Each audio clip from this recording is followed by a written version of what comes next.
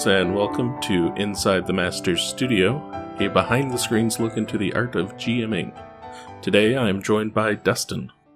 Hello. I was not prepared for the barrage of puns in that opening that you just said, so I had to control myself so I didn't giggle over your intro. How long have you been playing RPGs and GMing RPGs? Oh gosh, playing, I want to say since I was like 10 or 12? Yeah, that sounds about right. I think about 10 years old. My best friend actually introduced me to D&D. But we didn't really play it so much as we did like just read through the manuals a bunch of times and like create characters. We didn't really play campaigns back then, but we did actually start to play campaigns, I believe, when we got into around halfway through high school is when we started to actually try and put actual adventures together. So what was your first character? Oh gosh, this is gonna be embarrassing. My first character was a half-dragon sorcerer. And this was in high school? Yes, this was my D&D character in high school. A silver dragon lineage, I should specify. I think it's pretty understood between role players that any characters created in high school get a free pass. Yeah. I felt a lot better about the characters I created in college and beyond. So your friend was the first GM? Yeah, he was. He both GM'd and also had his own character, because back then it was pretty much just us two who cared about D&D. I didn't have the bunch of people now that like wanted to play role-playing games. It was pretty much just me and my friend. So we had to find ways of playing D&D with only two people.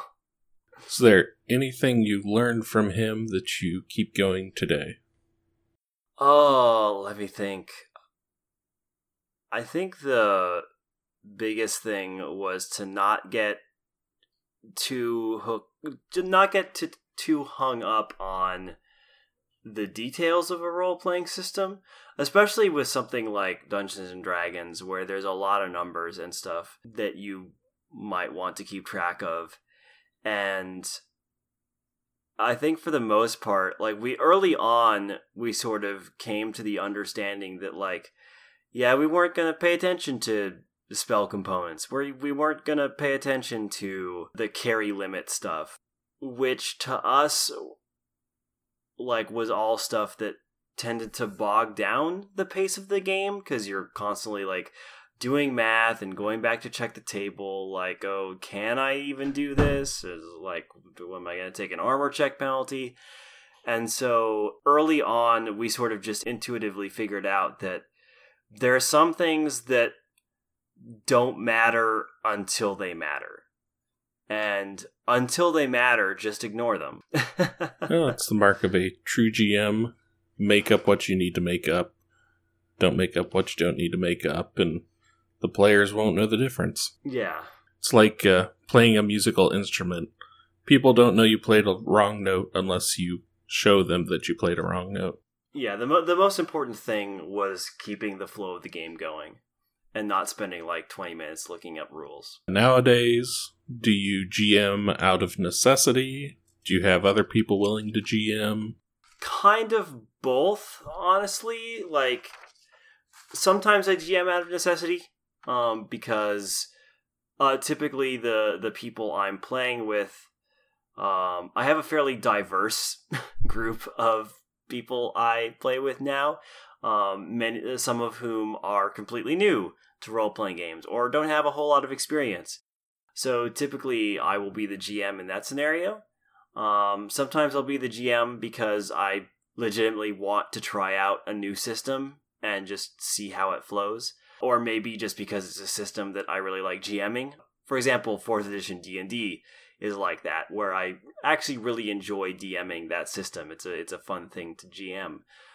And other times, like, there are other people be the GM and I'll be like, oh, thank God I can create a character and not worry so much about planning. So it's sort of a large mixture. But back in the day, like, usually I GM because no one else was going to. Now, out of the games you've GM'd, D&D 3.5, 4th edition, Pathfinder, Dungeon World, Warhammer 40k Deathwatch, we'll include Microscope. What would you say is your favorite 2GM? 4th edition, definitely. I both love GMing and also playing in that game. It's just a really fun system for me. And I'm also a really big fan of Dungeon World. I'm still sort of getting used to how Dungeon World works, even though as a player, I've played a Dungeon World campaign for quite a while, and as a GM, I've done it now for, I think, 4 or 5 sessions. But it's a system that I start to appreciate how it works the more often I play it.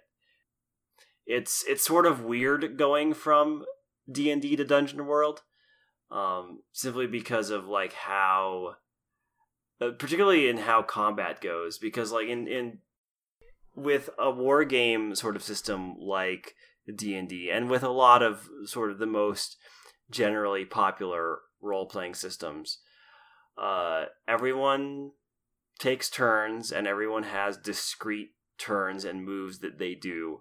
And in Dungeon World, I think the hardest part of adjusting that system for me was figuring out how to do combat. Because in Dungeon World, there aren't discrete turns. There aren't discrete rounds. Like, no one has... There's no chart where you can go, okay, well, you take your turn now, you take your turn now, and then, like, the enemies go. And the enemies don't really have turns at all. And the idea is that you are essentially setting up a scenario for your players and then asking them, how do you respond to this threat? And then they respond, and then the enemies might do something based on how they respond and how they roll. And it's almost more like cause and effect than it is turn-based combat. So that was a weird thing to wrap my head around at first, given how many years I had already spent GMing a Dungeons and Dragons game. But it was also one of the things where once I finally got a handle on it, I was like, okay, that's actually super neat. So fourth edition and Dungeon World would definitely be my picks, though I do have to give a shout out to 100% by Malachi Charlo, because that's just so freeform in terms of what you can do with it, that if ever I'm at a loss for what system to use, I can always go, well, I'll use % and see how that works. As a GM, do you prefer something more freeform, or do you prefer being able to point out exactly what needs to be done? As a GM, it doesn't really make a difference for me. Like, I like both styles of play. And sometimes it just depends what kind of mood I'm in, honestly. Because sometimes, like, I feel like something where I can just kind of sit down with not a whole lot of prep and have my players bounce things off of me and sort of improvise from there, which Dungeon World is very good at. And other times, I like having the more structured approach that 4th edition brings. And so typically the system I choose will be based on a combination of what other games I'm already involved in. Like, if I have a lot of one type, I'll kind of like tend to course correct to another one, so I have a balance. And also, it's influenced by what I think the group of players will enjoy.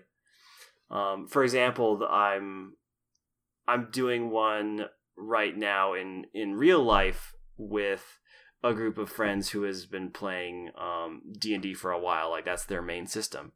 And so I went with Pathfinder because A, that's what they're used to, and B, because like all 3 of them are very much like heavy video gamers, and all 3 of them like war games like the Total War series. And so they already have that sort of war game and number crunching mentality about how they play RPGs. And so it was just Pathfinder was just a very nice fit for them. Whereas this other game I'm GMing, the players are either new or I've known them from my days of playing 100%, which was a very free-form system. And so Dungeon World was, even though it's a little crunchier than 100% is, it's still very much more about a free-form sort of narrative. So it fit well for that particular group a lot better than D&D would. And also, the medium you're using to actually run the game can be pretty influential too.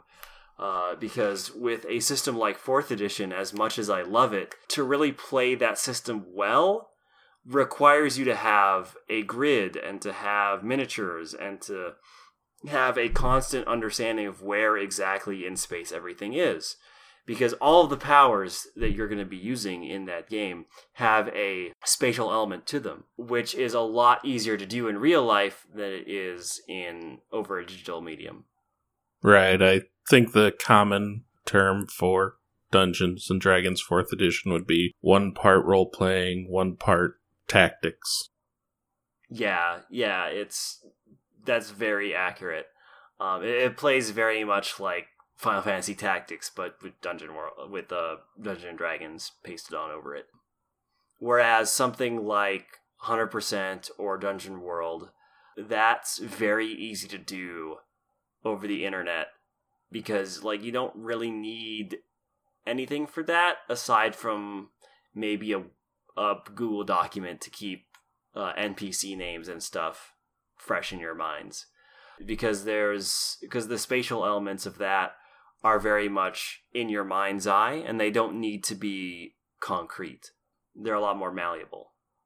So speaking of NPCs, personally, that's one of the points where I struggle the most, trying to come up with NPC names that aren't ridiculous or too on the nose, like, yes, this is Steve Blacksmith. He's the town blacksmith. What do you use for coming up with NPC names? Oh, God. Unfortunately, I don't think I'm going to be much help to you because that's also an area I struggle with. Sometimes I'll use online name generators, and that's actually typically what I'll do with NPCs I know are going to show up in the narrative, is I'll go to a name generator and look at some options and go, that one seems neat, and I'll use that.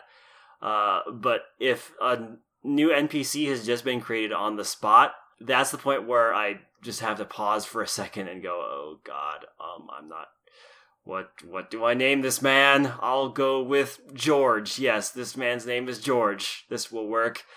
And I've always been really bad at coming up with names on the spot. And I have heard many times this great idea that other smarter GMs have had where they just come up with a list of names for NPCs that they can draw from whenever a new NPC is introduced. They can just have this pool of names that they pick from. And I always think, gee, that's a great idea. And then I just never set it up beforehand because I'm a really terrible planner.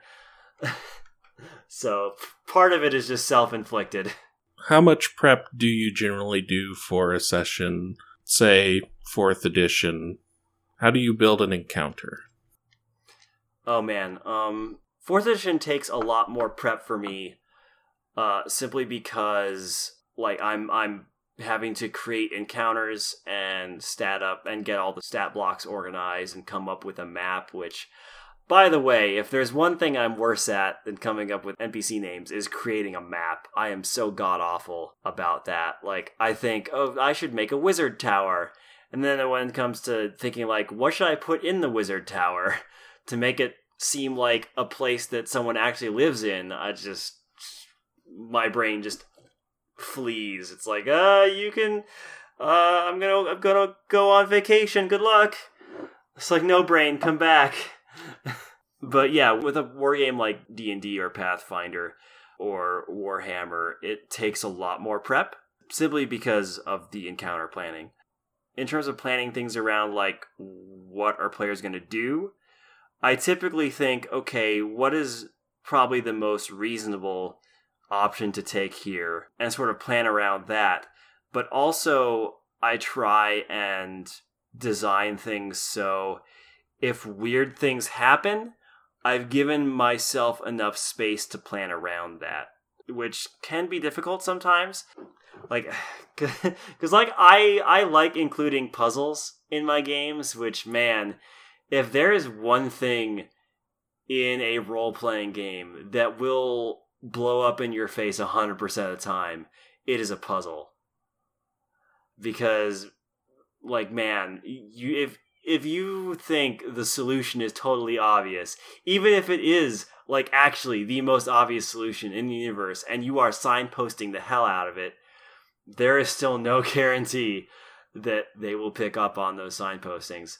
So after the first 2 or 3 times my own cleverness backfired on me, I didn't give up on puzzles, but I started designing the puzzles in such a way that the 2 or 3 most obvious and efficient answers weren't the only things they could do to solve the puzzle.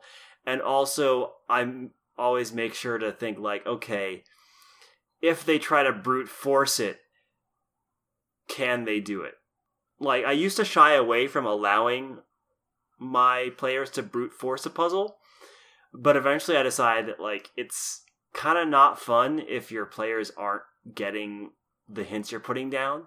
And so sometimes them being able to brute force it is the lesser of two evils, and, like, the way to handle that is to allow them to brute force the puzzle, but also give them serious consequences for doing so. Like, where they will continue on with what they need to do and they will get past that challenge, but stuff will go bad for them. Have you ever tried crowdsourcing a puzzle before giving it to your players? I have not, but that sounds like a good idea. I mean, I personally love puzzles and love making them, but I agree there's a certain frustration where you know exactly what needs to be done and you're just watching other people struggle, but it's so obvious. Yeah, it's like, how could you not get this? Yeah, so usually, like oftentimes, like, once the session is done, I'll ask my players, hey, why didn't you see this? Or why'd you go with this particular thing? And that will help me plan puzzles in the future. And also understand how to communicate the puzzle. Part of it is just remembering to emphasize the right things. And also not put red herrings in there when you don't need them. Good old Plainview High School. Exactly. One of the most important things about environment design when you're creating an environmental puzzle is to make sure that you don't make the environment too interesting, because otherwise they'll probably focus in on some just background thing that you never meant to be an important thing to begin with. So just keeping it simple is often a good approach. Now, do you remember what one of these first puzzles that backfired on you was?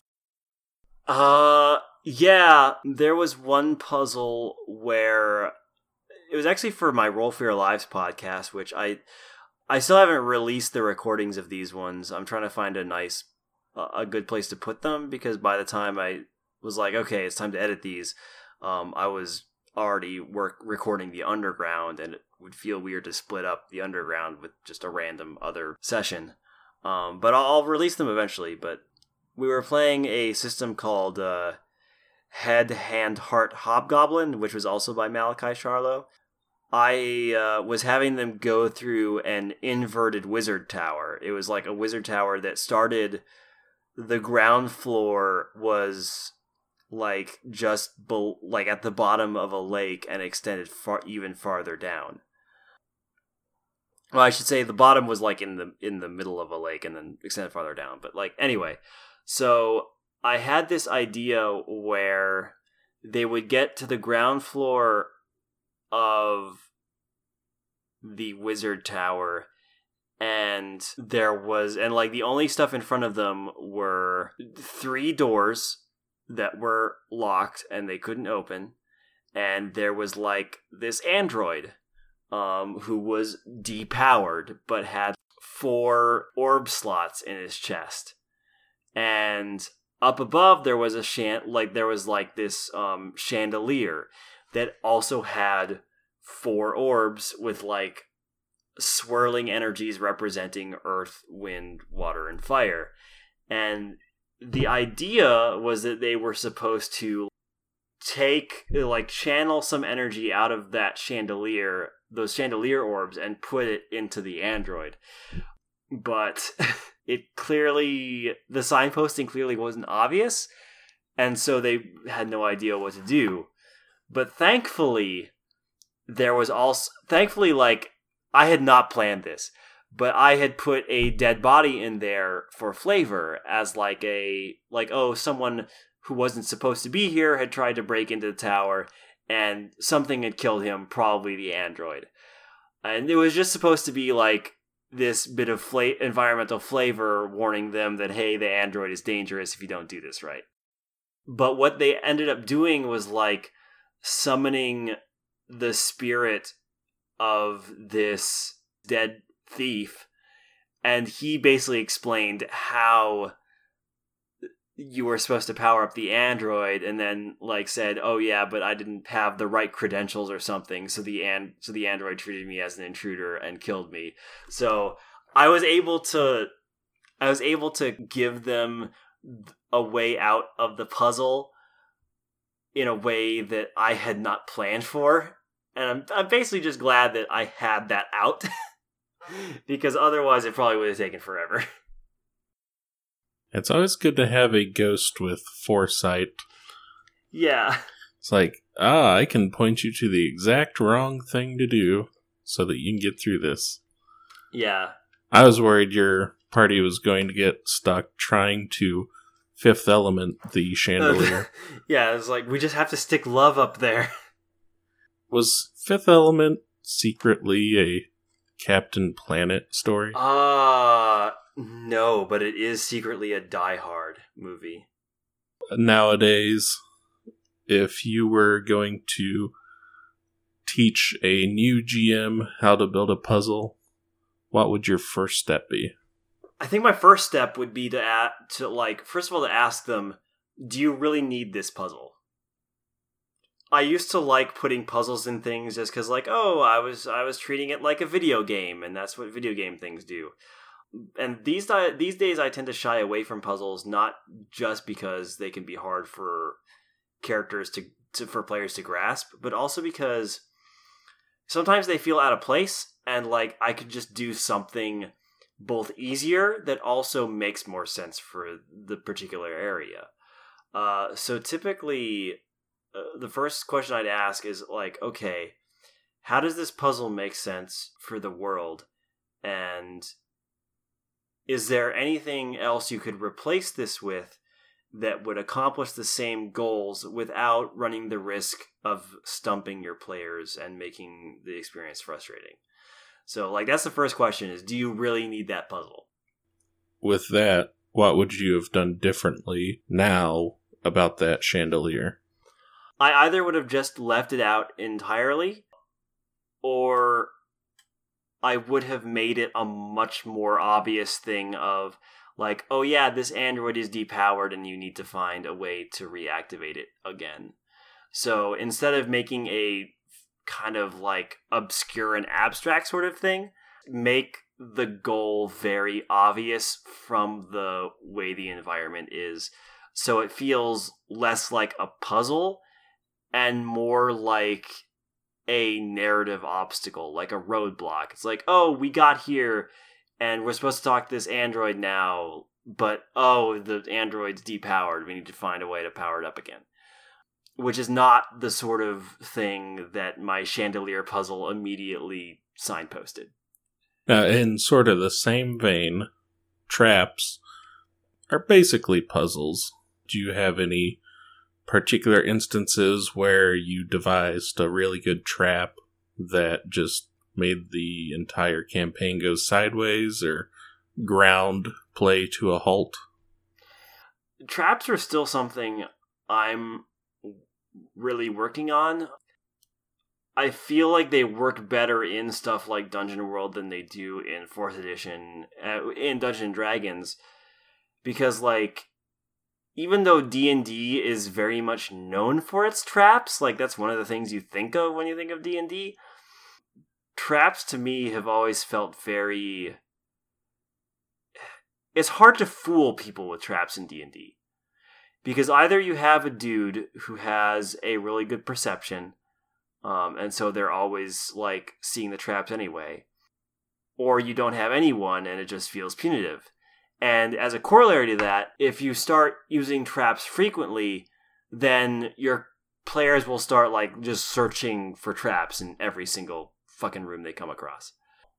And if like you go in the opposite direction, then again, when you put a trap in, it's like, oh god, how could we have even known to look?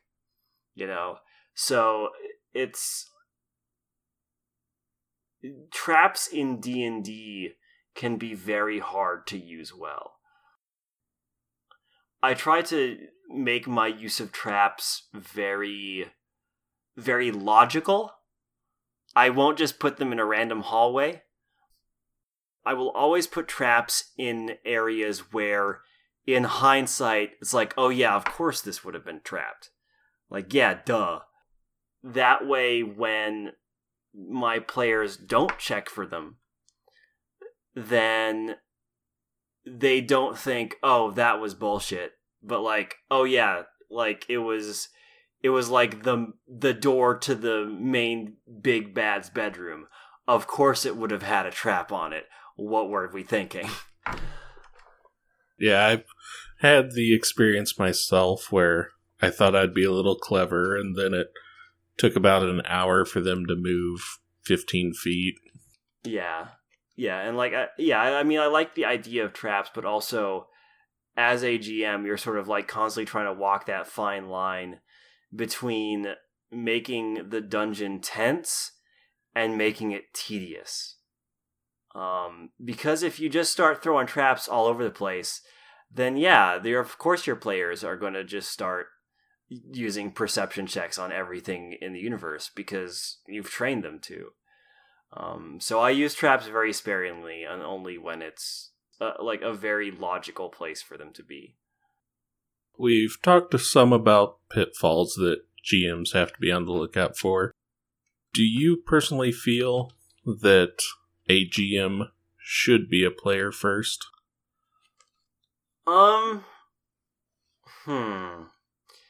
That's kind of how I've approached GMing, but I don't necessarily think that's the right way. Mostly because I don't think there really is a right way to approach it. I should always, like, I think the better way to phrase it is that a GM should always be mindful that their goal is to tell a story, and to tell a story through the player characters. And so, whether or not you are a very friendly GM, like I am, or you're a very adversarial GM, or you're somewhere in between, regardless of how harsh you are, the things you do to your players and do with your players should always be about them. So I guess in a way, like, you could say that a GM should be a player first in the sense of, like, you should always ask yourself, if I were in their shoes, would I think this was a cool narrative moment? Or would I think this was just some DM fiat bullshit? And if I was a player, would I think this was an interesting complication? Or would I think the GM's just trying to screw me? So I think as a GM, it's a good idea to always look at what you're doing from the perspective of, like, imagining you are a player in this scenario. Have you ever had to deal with an adversarial GM?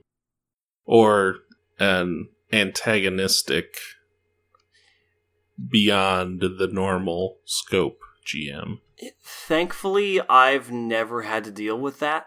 I've heard horror stories. And in fact, like my best friend has been in a couple of campaigns where their GM was kind of mean for no reason. I've had a couple GMs that were pretty harsh, but it was always in a way that made narrative sense, and I never felt like, oh, the GM is just being mean because he wants us to fail, and more like, no, this GM is being mean because he wants to tell that kind of story. Which, like, I'm not always up for that kind of story.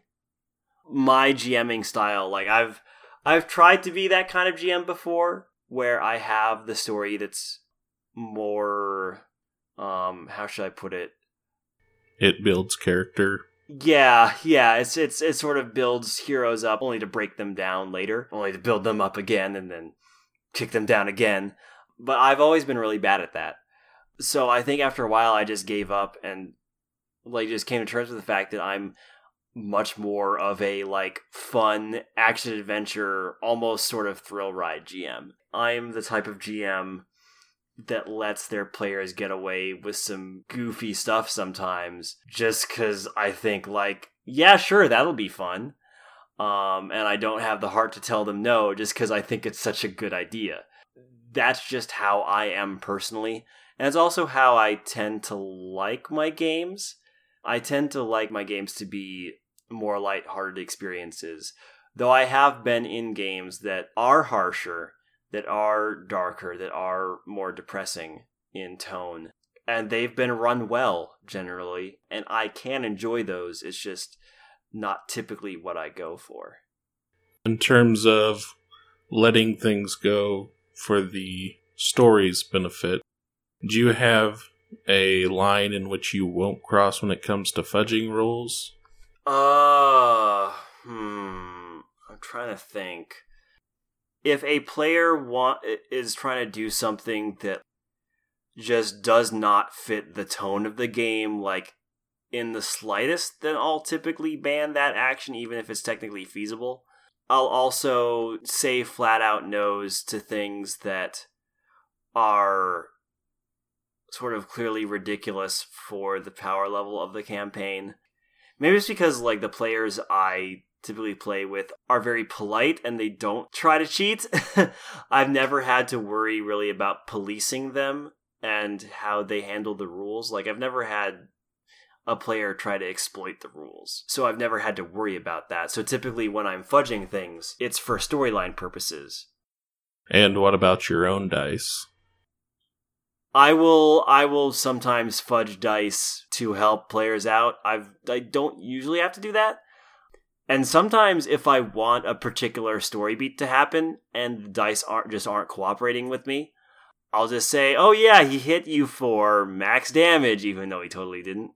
And typically I won't do that in battles or anything, or any sort of skill challenges or whatever, where there is a real possibility that a character could die.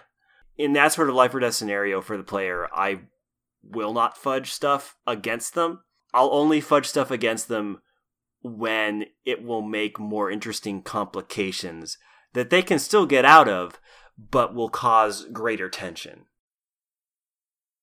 Do you ever save characters that should have died according to the dice? Oh, I've done that before, yes. I almost always save that sort of fudging for if, like, they just had a string of bad luck. I'll only ever say, like, well, sorry, dice say your character just died, if they've done something, like, legitimately dangerous and, like, they knew the risks. But sometimes, like, the dice just are mean to you. And at that point, I'm like, well, this is sort of ridiculous. And then I'll lay off of that character. But, you know, if you got yourself into a dangerous scenario and you could die, I'm not going to fudge your dice to save you. If you're doing an ongoing campaign and a character did die, do you prefer to have the person just instantly jump right back in with the same level they were at? Or do you make them start at level 1? Oh, I do not make them start at level 1. Never. I'm sure there's a way you could do it that's satisfying for everyone involved, but I can't imagine what that would be. Because I mean, one of the most fun things about tabletop games is that progression of complexity when you level up. Like it's what you look forward to with your character sheet, and to make someone go all the way back to the starting point when everybody else gets to play around with their fancy stuff just seems a bit too punitive. The punishment from death has already come from the character death. Like, if you're doing your storytelling job right, all the players and the GM, in fact, will feel the loss of that character, and that will be punishment enough for that character's death. So to add on to that, like, oh, sorry, you have to start all the way back at level 1, and you gonna take away all your toys, like, that to me is just a step too far. I'm sure there's been a GM somewhere that did that well, but I personally have no idea how I would do that. How do you maintain the balance between wanting the players to be challenged, but also not wanting to just straight up kill their characters? Like, how do you basically make them feel like they're in danger, but still competent? That's something I always struggled with D&D. There are so many things, there's so many random variables in a D&D encounter that can swing one way or the other to either make them feel like overly competent and steamrolling everything, or just completely incompetent and barely holding it together. And so I always struggled with coming up with a nice medium in D&D, and that's like as much as I love D&D and systems like it, that's one of the like main issues I have with it is encounter balance, and just hitting that sweet spot is so hard to pull off. Whereas with something like Dungeon World, it's flexible enough that the severity of the complications and punishments that arise from bad rolls are completely up to me. So if they're currently having a real hard time, I can make the punishments less severe, so that way it still feels like they have an uphill battle, but you know, I'm kind of going easy on them so they can actually get up that hill and aren't just stranded at the bottom forever. Whereas, like, if they're doing really well and, whoops, suddenly rolled a 6, I can say, all right, now something real bad's about to happen because of what you just did. And, like, hit them hard and make them, like, face something that they weren't prepared for, or that's really going to hurt them if they don't deal with it. And so it's a lot easier for me to keep that like sweet spot of tension with something like Dungeon World than it's ever been with D&D. I'm sure every GM has experienced the want to tell a specific story, but still giving the players choice. Have you ever struggled with railroading? Oh god, yeah. That's like every campaign I've ever done. Just because of the way I construct stories is very much like I have an outline of like what I know I want to have happen in the story. And so my early games were very railroady. Because again, like I was treating them like video games. It's like, oh, you're going to go into this room and this will happen. And I was scripting the hell out of them. I still have probably more scripting than a perhaps ideal GM. I constantly like am sort of seeing other better GMs and going like, man, they incorporate their characters' personal stories way better than I am. I almost feel like that's just my style now as a GM, is to have a slightly more linear and structured narrative. And so now that I've sort of embraced that, what I'm trying to basically do now is find a way to mesh that well with the improvisational nature of role-playing. I still have my outline, the sort of story beats I want to hit, but I don't plan everything from point A to point B. I know what point A and point D and point Q are, but everything in between, like I might have say, oh, they might do this, or like I'll have, some options they could pursue, like already planned out. But sort of between that, it's more about letting them sort of go off on their own, and then improvising ways to sort of funnel them back to the main points I want them to get to. It's very much the sort of diamond-shaped narrative design that you see a lot of modern story-based video games doing, like, say, The Witcher or the Telltale games, where it'll branch out and then go back, and then it'll branch out again and then go back. So I've tried to structure my games a lot more like that now. Do you think railroading is even a bad thing? No, absolutely not. I think it can certainly be used for evil, but there's nothing inherently wrong with railroading as long as you are allowing your characters to be who they are. Sometimes that just means if you want to run a more railroaded campaign, you need to be careful about what type of characters you allow your players to make. You need to just be upfront with them and say, hey, this is what the campaign is, this is what the basic story is, this is what the tone is, and these are the type of characters that will mesh well with this setting, and these are the type of character personalities that will be detrimental. And you really just have to communicate, you have to communicate with your players more so they know what to expect.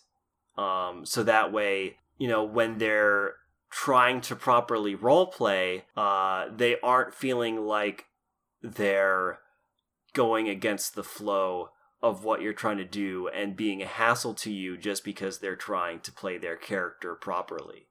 Because that makes both the GM and the player frustrated. Because the GM wants to tell their story, and the player wants to play their character honestly. But if that sort of communication up front hasn't been done, then those two things might just conflict.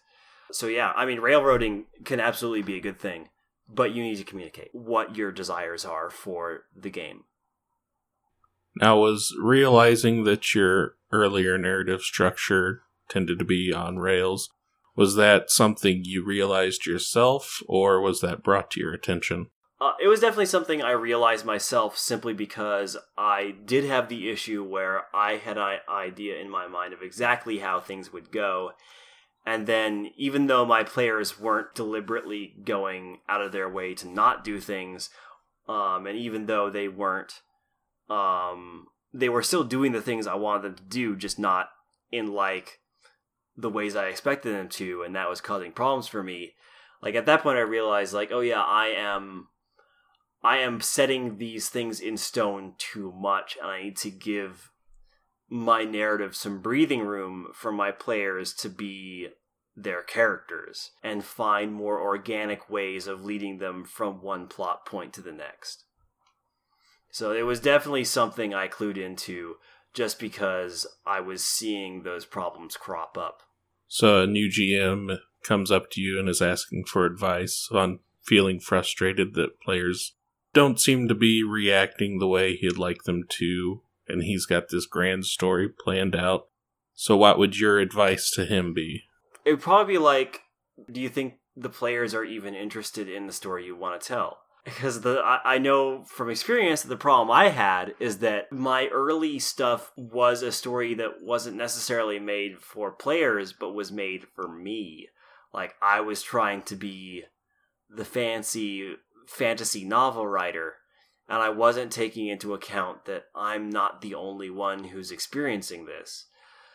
The first step is making sure your players are all on board with the type of story you want to tell, if they're interested in your narrative. And if they aren't, as mean as it might be to say, maybe you need to ditch that narrative and come up with something different that they are interested in. Maybe they don't want to do a high fantasy swords and sorcery style thing. Maybe they just want to do an Ocean's 11 style heist, except they're all fantasy characters like rogues and rangers. That's the first step, is finding out if your players are even on board with this type of story you want to tell. The second thing is, if your players are interested in the story, but they're still sort of drifting out, or they're kind of fighting against it, communicating with them specifically, being like, hey, what here isn't working for you? Maybe the problem sometimes is a lack of variety, because it can be nice to have a breather from the main storyline from time to time. Maybe do a session where all they do is hang around in town and get up to goofy stuff, like they have shenanigans. Maybe someone burns a barn down or something when they were drunk, who knows.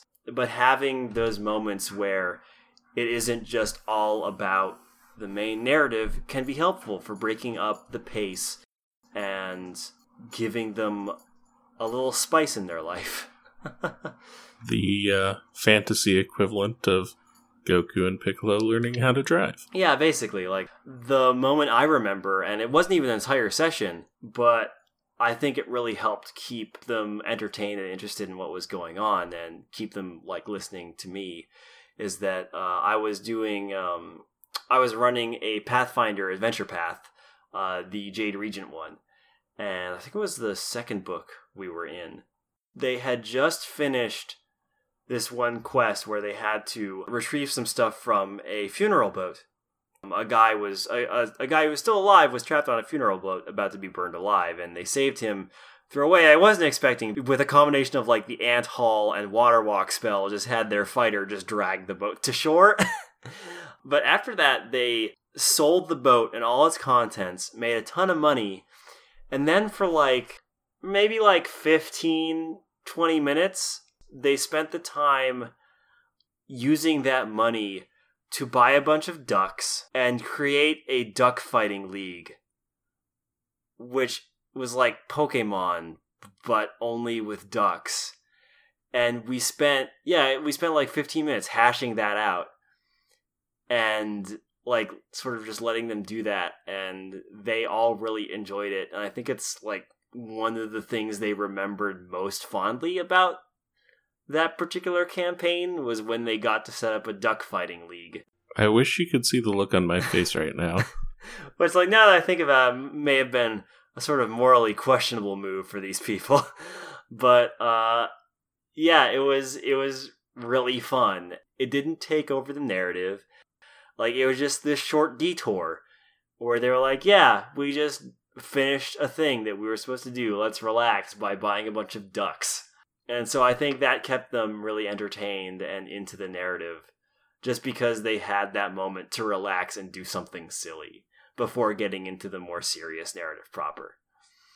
Do you have a hands-down favorite moment where your player surprised you as a GM or just did something epic that you weren't expecting from them? Oh, man. I mean, definitely the funniest moment was actually, I was alluding to it already, but like, in the adventure path proper, what they were supposed to do to rescue this man from, because the funeral ship was basically being shot at with fire arrows. And so, like, the idea was that the funeral ship was burning down, as funeral ships do, and they had to get the guy out alive. And they didn't, and even though there was a bunch of treasure in the boat, they couldn't just, like, spend the entire day, like, dragging it to shore, because, again, the boat was going to burn down and sink. So it was supposed to be this very tense, time-limited thing. But because we had a wizard in the party, and I feel like a lot of just really goofy things that take a particular quest completely off the rails can be traced back to a wizard at some point. Because that's what they do. If you're ever in a bind, a wizard did it. Yeah, he not only figured out a way to protect the ship from the arrows so the ship was no longer flammable, but he realized that, oh yeah, he had both the ant haul spell, which for those of you not familiar with D&D, ant haul basically gives you the proportional carrying strength of an ant. And he also had the spell that lets you walk on water. So he realized if he casted both of those spells on the fighter, who has a really high strength score, and the fighter could tie a rope to the ship, the fighter could walk on the water, because both ant haul and water walking have duration of like an hour or two. He could just like drag the ship back to shore just all along the water, and no one could stop them. And at that point, I was like, okay, well, this was not how this was supposed to end at all. So then I had to figure out, okay, now they're going to sell the ship because, adventurers love money. So how much money do they get? And also, how am I going to deal with them suddenly having a ridiculous amount of money? And also, how am I going to deal with them trying to sell a funeral boat? Because that's not something that happens every day. Like, how are the merchants going to react to that when they try to sell an entire boat? And just like this whole string of things that, even though it just threw me completely off balance and made me rethink a whole lot of stuff for that session, was maybe one of the funniest things someone has ever done to me. Now, what about from the other perspective? You were a player and you felt like you took the GM for a loop. Oh, I don't think I've ever really taken the GM for a loop. I'm actually usually a pretty... Oh wait, no, I take that back. Okay, so there was one thing I did where, like, usually I'm a pretty amenable player, pretty easily able to clue into what the GM wants to do and, like, sort of go along with that. But there was this one game I was playing in. It was a 4th edition game.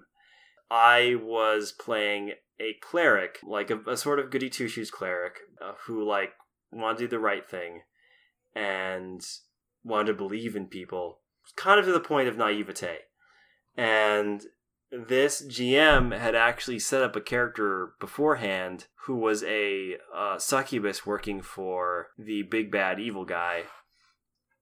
Like, our first experience with her was having her try to ambush and kill us while also revealing to us that, before she revealed her disguise, had fed our horses to us. Which, man, that's a story for something a GM did that really threw me for a loop. Somewhat Godfather inspired? Yeah. But so, like, eventually, though, like, she became a more complex villain.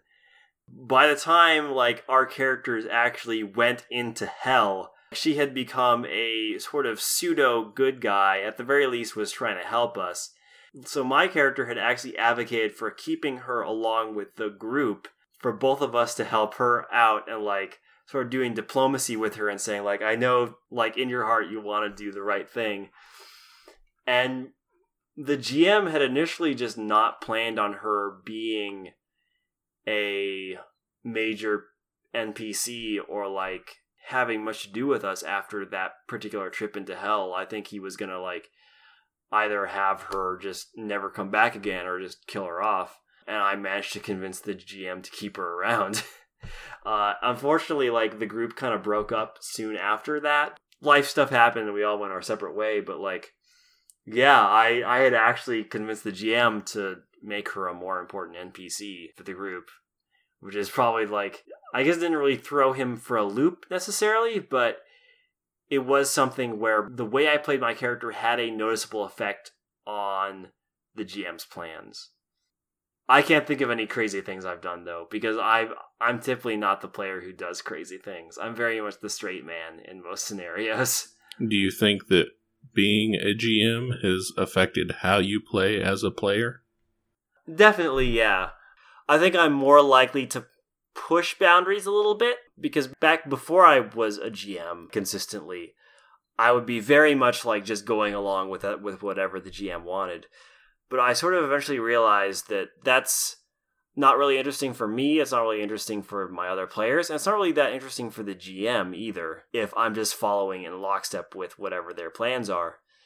And so, with my GMing experience, I started to figure out, like, okay, I now have a general idea of how far I can have my character push a particular storyline or adventure into a certain direction without, like, derailing something or forcing the GM down a path they weren't at all prepared for. So sort of being that character that will make a GM do improv, but not to the extent where I'm Just twisting the screws? Yeah, where I'm like twisting their arm and like sabotaging their plans. More like I'm kind of forcing them to flesh out their plans. The double secret GM. Yes, basically. Yeah. For example, in this Dungeon World game that I'm playing with my friend Melissa, she's the GM. She's doing a Dungeon World thing that's basically like Fantasy Stargate.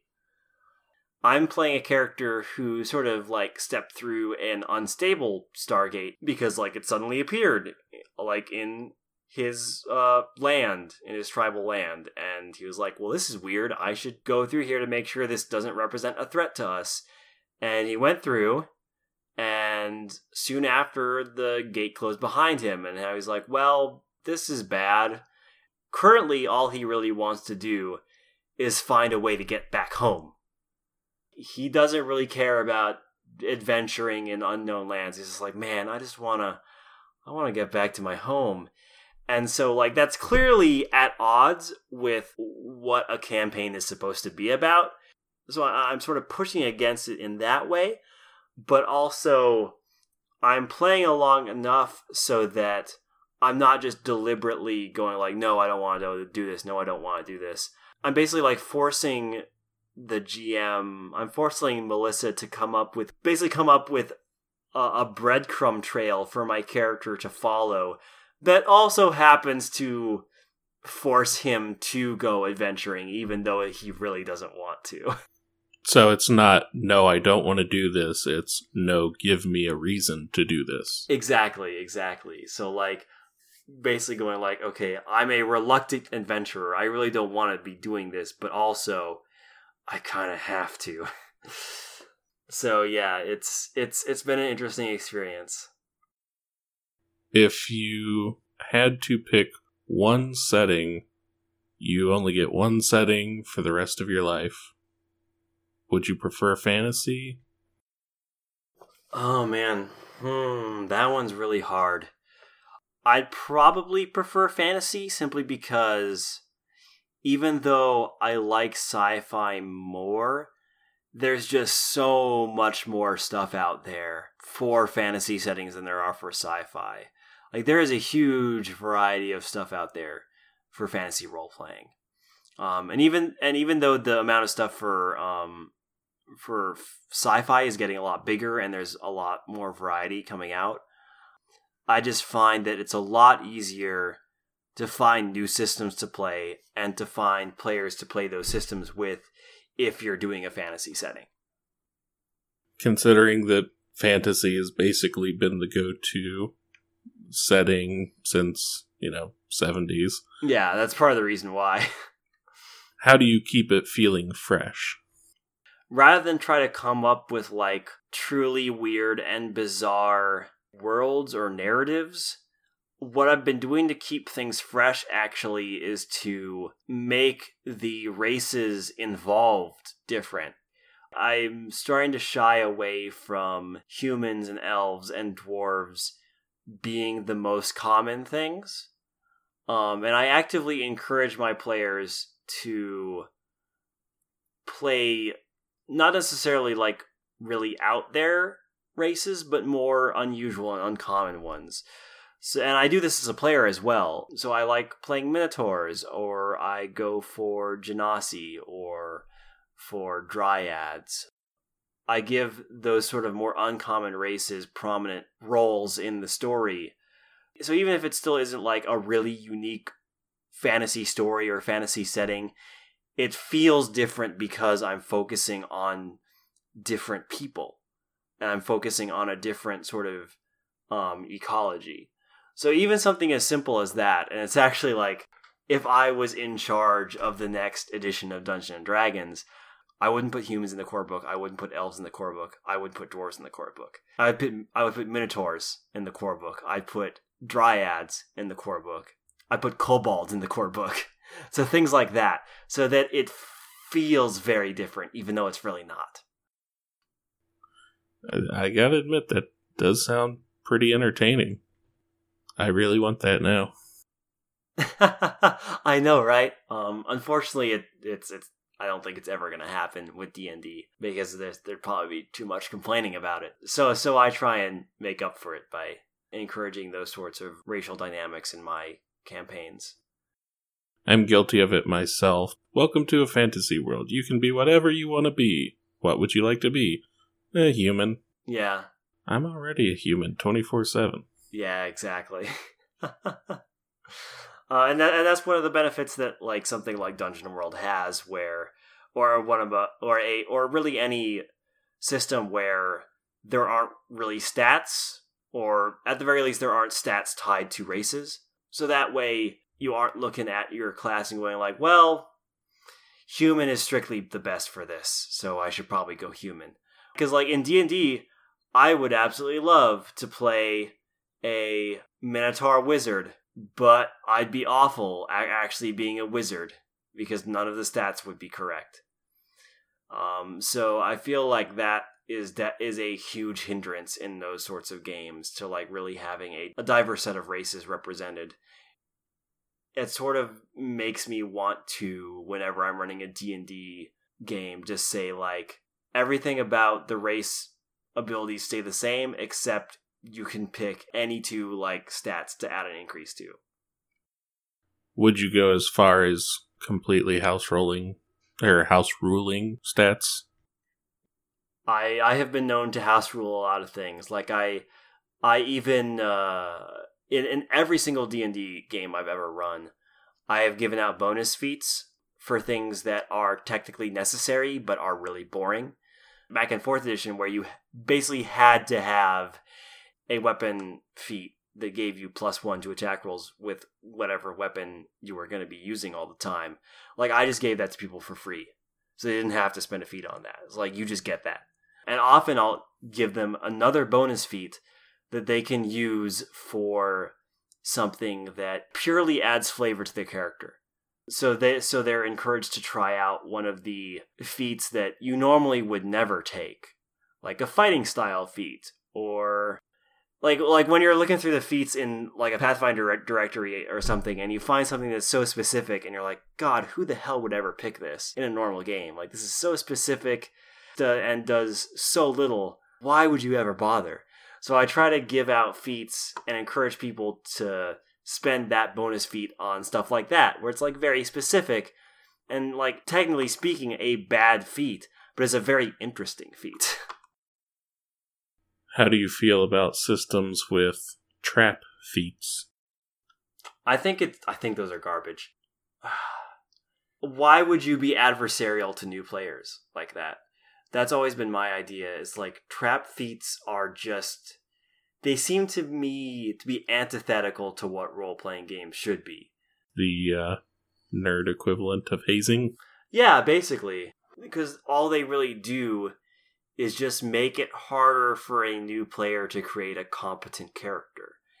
Especially if they're a feat that like legitimately looks pretty cool and helpful, because you don't know the math behind the system as well as the older players do. So that to me just feels like, man, why would you even have those? I feel like in some cases, at least in modern systems, I don't think anyone's creating feats that are deliberately trap feats. I think that often happens because you want to create a ton of feats, but then, like, the problem is if you have a ton of feats, some of them are just not going to be useful compared to others. I have my issues with 5th edition, but one thing I actually really, really like about 5th edition is how it does feats. Because, like, I look through the list, I'm like, I can imagine myself taking any of these with the right character build. Just because they all have such dramatic changes and they do such important things. It's like, oh yeah, all of these are good. They're not all necessarily good for my character, but I can see a situation where I would want to take this. Whereas, like, there are a lot of feats in 4th edition and 3.5 and Pathfinder where I'd be like, why would I ever go for this? Do you think a campaign should start off with, this is session 0, this is just for character creation? Or do you think, just everybody go off on your own, create the character you want, and bring it to the table? So with my games, since I tend to be a more railroady GM, and the games tend to be more about the overarching story than it is necessarily about the the characters' individual stories. It's less of an issue for people to sort of create their characters kind of in a vacuum and then connect them later on. Usually when people are creating characters for my campaigns, the communication doesn't go beyond like, okay, what roles do we need filled? Like, who's playing what already? Like, who's called dibs on what, and what do we still need to do? Whereas with other games, like if I did run a campaign that was a lot more focused on the characters and their personal stories, then I would absolutely have something like a Session Zero, where we would all collaboratively create characters and go like, okay, from the jump, how do we connect these characters together? And how does that inform what skills these characters are going to have, and what stats these characters are going to have, and what race these characters are going to be, and what gender they are. I don't usually do Session Zeros simply because I don't typically need Session Zeros. They absolutely have their place, but yeah, I just don't tend to need them because of how I structure my narratives. We are going to start wrapping up, but before we do, I'm going to subject you to the shamelessly stolen Bernard Pivot questionnaire. Oh boy. Modified slightly, because you're not a GM unless you change things to your own whims. Exactly. So, what is your favorite word? Particularly. It's not a fancy word. It's not one that jumps out there, but I use that word a whole lot. It's got a good rhythm to it. I also just like consonants that have very sharp endings, too, I think. And that one has a lot of sharp endings on consonants. What is your least favorite word? Man. I don't think I have a least favorite one. I like all words. You want me to just go through a list of least liked words? Yeah, sure, go for it. Okay, moist. See, I like that. I actually like the sound of moist. Horse. No, I can't say that because I own some horses. Oh, So. Well, I mean, you don't have to tell them. What turns you on creatively, spiritually, or emotionally? Usually when I'm coming up with narratives, it's because of a song I heard. Like, in almost every single circumstance I can think of where I have come up with a story, I was listening to either one or two particular songs and just came up with a narrative based on how that song sounded or what the lyrics in those songs were. And like obviously the media, like the video games and the books I've consumed sort of play into that. Sort of what I eventually landed on with The Underground, which is my current Roll for Your Lives campaign. That kind of spawned off the idea of Metro 2033 and Stalker Shadow of Chernobyl, but with Dungeons and Dragons. Like if the D&D world had an apocalypse and it became Metro 2033, like how would that look? So I guess it's kind of a mixture. Like the high concept comes from me sort of like going through my inspirations from video games and books and movies and TV series and like sort of mashing that together. But then the narrative that I come up with that sort of makes a skeleton out of that high concept comes from music, because from music I get the tone I want. And once I get the tone I want, I can figure out what story events I want to have happen that set that tone. Do you still remember the specific tracks to the specific storylines? Yeah, actually. Again, for The Underground, the song, when I heard it, I was like, yeah, this is the song that makes me think of what I want to do in this campaign. It was a song called Exist by the band Overwork, Overwerk. Like, the moment I heard it, I was like, yeah, this perfectly captures the sort of tone I want for this game. I think it'd be pretty cool if you put out the GM playlist for you, like the songs and the story they're tied to. Yeah, I have considered doing that, actually, which I should start thinking of. I should start compiling one of those for the Underground. Like, a lot of times, the way I'll come up with character personalities is like tying them to a particular song.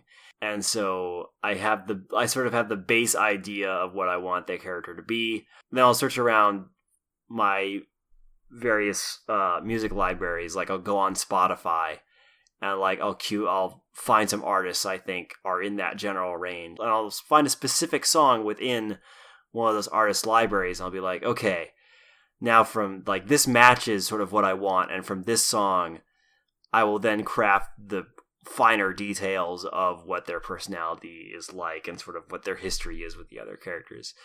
I have considered like sort of making a record of the various songs I've paired with characters and story events and scenery. I should maybe start getting on that. I would like to listen to it myself. What turns you off creatively? I get really distracted easily. And like, I know that's not an external thing, but I'm often my own worst enemy. It's very easy for me to procrastinate and say like, oh, I have some preparation to do and I really should get on this, but I want to play this video game first, or I want to watch this movie first, or I want to do this other stuff first. And like, I can do that prep later. So typically, like, the thing that is most likely to ruin my creativity is my own inability to concentrate on my creativity. I understand that completely. What is your favorite curse word to hear from your players? God damn it. That just lets you know you did something right. Yeah. What sound or noise do you love? Whenever my players go, oh, like, I really love that noise. Either when they piece something together that I had really hoped they'd get, or like when another player has come up with a really off-the-wall plan and they explain it to the other players and they go, oh, crap, that would work really well. Like, from either side, whether it's prompted by me or the players themselves, I love it when players make that noise that's like, we just thought of something really good. Moving away from the questionnaire for just a minute, do you prefer when your players put pieces together that you intended for them to put together, or when they come up with some off-the-wall theory that you didn't even make connections to? It's certainly nice to feel validated. Like, yes, I set up these clues properly and they're getting it. But I think lately I've come to appreciate spontaneity. Players coming up with theories that you'd never intended can like add to your game. Because like, I know for the Underground, like, some of my players commented about some story event that happened, what they thought was going on, and I listened to that and I was like, huh, I could come up with something really interesting that completely changed how an NPC was interacting with this world and just completely recontextualizing everything. And I was like, I should probably go with that. This something that's going to come up that you can't talk about? Yeah, I can't talk about it right now because it would be a gigantic spoiler, like a huge one. Sorry, I can't go into details. I've really started to appreciate it when my players think of things that I just never intended. What sound or noise do you hate? Silence, honestly. Like, I know it's not a noise, but I hate silence. Because typically it means one of two things. Either the players are stuck and don't know what to do, or they're bored. And either one of those things is a bad sign. So whenever I hear long pauses and long strains of silence, that is a warning sign for me. Do you have in case of emergency silence, break glass method? Yeah, so usually when silence happens, if there is an NPC somewhere in there, I will make them do something. If they are in a unstable environment of some sort, I will start caving the place in. If there is a long moment of silence, I will come up with a complication that they will be forced to address and that is easy for them to like come up with plans to address.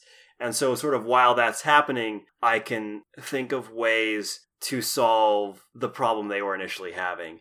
Sometimes like through the process of solving the improv complication, we will end up solving the thing they were stuck on in the first place. And what game system that you haven't GM'd before would you like to attempt? Oh, I would love to try the new Star Wars RPGs from Fantasy Flight, like Edge of the Empire and the other two games, which I cannot remember the names of. Age of Rebellion. Yeah, Age of Rebellion. Force and Destiny? Yeah, those three.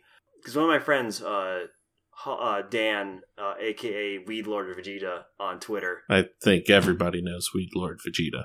Yeah, everyone should know Weed Lord Vegeta.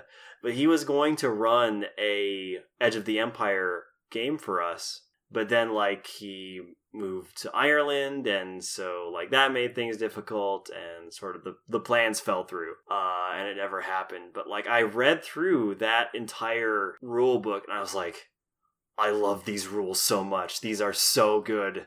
I really, really want to try this at some point. Coming from the opposite end, a game that I'd really love to play in, but never want to GM, probably be Mage the Awakening. Like, really any World of Darkness system seems like it would be a whole lot of fun to play.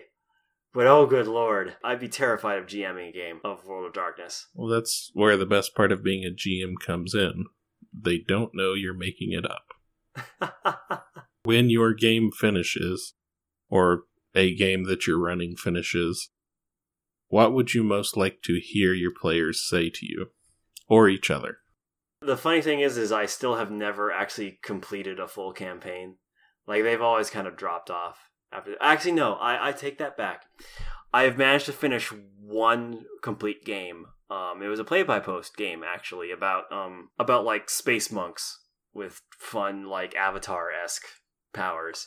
One of the things I really liked hearing at the end of that was, you know, how much they enjoyed playing with that system, how much they enjoyed, like, the cool stuff I let them do. Because, like, everything they remembered wasn't necessarily the storyline, but the cool stuff they did within that storyline. And what about for the Underground? When you finish up that story, if you finish up that story, what would you like to hear? I really like to hear them talk about how much they enjoyed the setting of just the sort of the city of Prism, and like being in this interconnected underground city, and like sort of going up to a surface that's like really weird and off-putting and dangerous.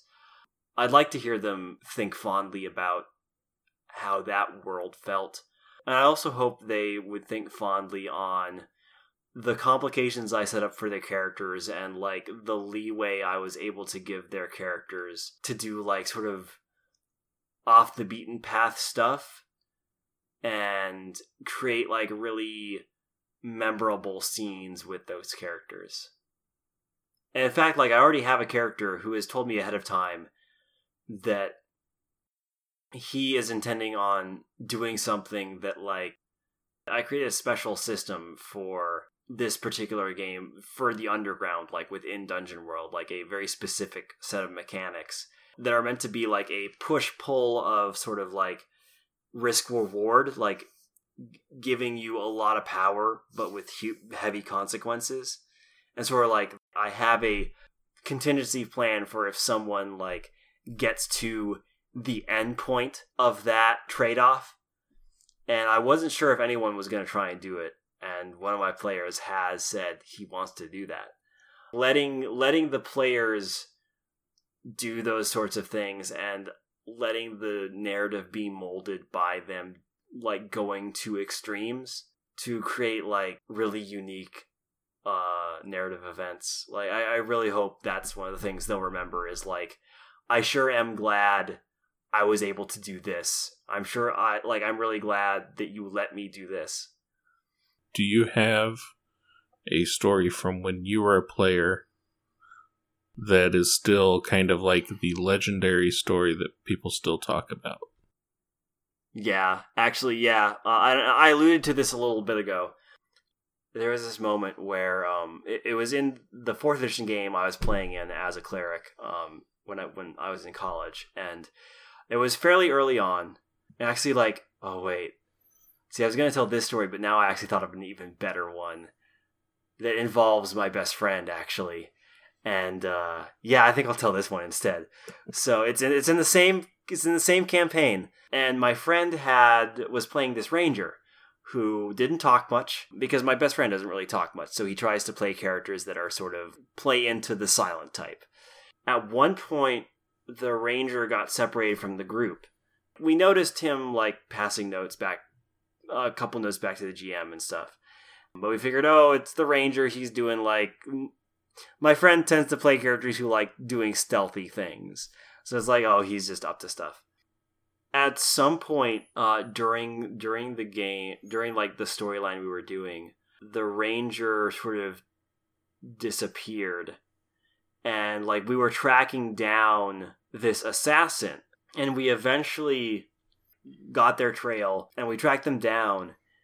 Lo and behold, it was the ranger. And we've found out through interrogating the ranger that the ranger we knew that was part of our party at the beginning had been assassinated by the guy we were trying to track. The assassin was a doppelganger and had taken our ranger's place. This whole time, my best friend and the DM were keeping mum about this. Like, until this very moment where they finally got to reveal it. And, like, we were all just blown away. It's like, oh my god, that's so clever! And it was one of the coolest moments I've ever had in a D&D campaign of, like, a character death being used for a really cool sort of mystery reveal. In real time, how slow of a burn was it? I think it took like a month, actually. It's pretty admirable. Yeah, it was about a month, I'd say, between like when his character was secretly killed and when the whole thing was revealed. How did the party react to it? Oh, we loved it. Character. Oh, in character, our party just fucking destroyed that doppelganger. I was kind of hoping they'd be like, this guy is pretty fun to hang out with. No, we destroyed that doppelganger. A, you're an evil assassin, and B, you killed our friend, so you're dead. But yeah, our characters reacted with a vengeance. Well, that's a pretty good story to wrap up on. Where can people listen to you GM? So you can listen to me GM on Roll for Your Lives over at www.viking-rocketship.com. It's an actual play podcast. For at least the first part of it, I tended to trade off being a GM and a player with other people. I believe I did the first campaign. The idea is that Roll for Your Lives typically doesn't have long campaigns. Though I've sort of made an exception with The Underground because I had this really specific idea that was actually inspired by a friend's suggestion that I really want to do. I was like, oh man, that's really good. So that one's going to be long running compared to the other stuff I've done, but I'm hoping it doesn't take too long. I mean, we're at the 5th session now, I think. I'm not intending for it to take a whole lot longer than like 10 to 15 sessions. Like I'm hoping that by our 15th recording, we will be very close to the end, if not at the end. Check out my GMing over there. See me struggle through systems I've never used before, just trying them out. I'm pretty proud of the stuff we've been doing with that podcast, and it really helps me that like I'm kind of blessed. I'm a little bit privileged as a GM because I have exceptionally good players. They're all very good role players, and that helps a lot. Like if you have a really good set of players, then that's like a lot of the work done for you already. I'd like to thank this week's guest, Dustin, for joining us. I've been your host, Moon Rules, and remember, if you can't beat 'em, fudge the dice rolls.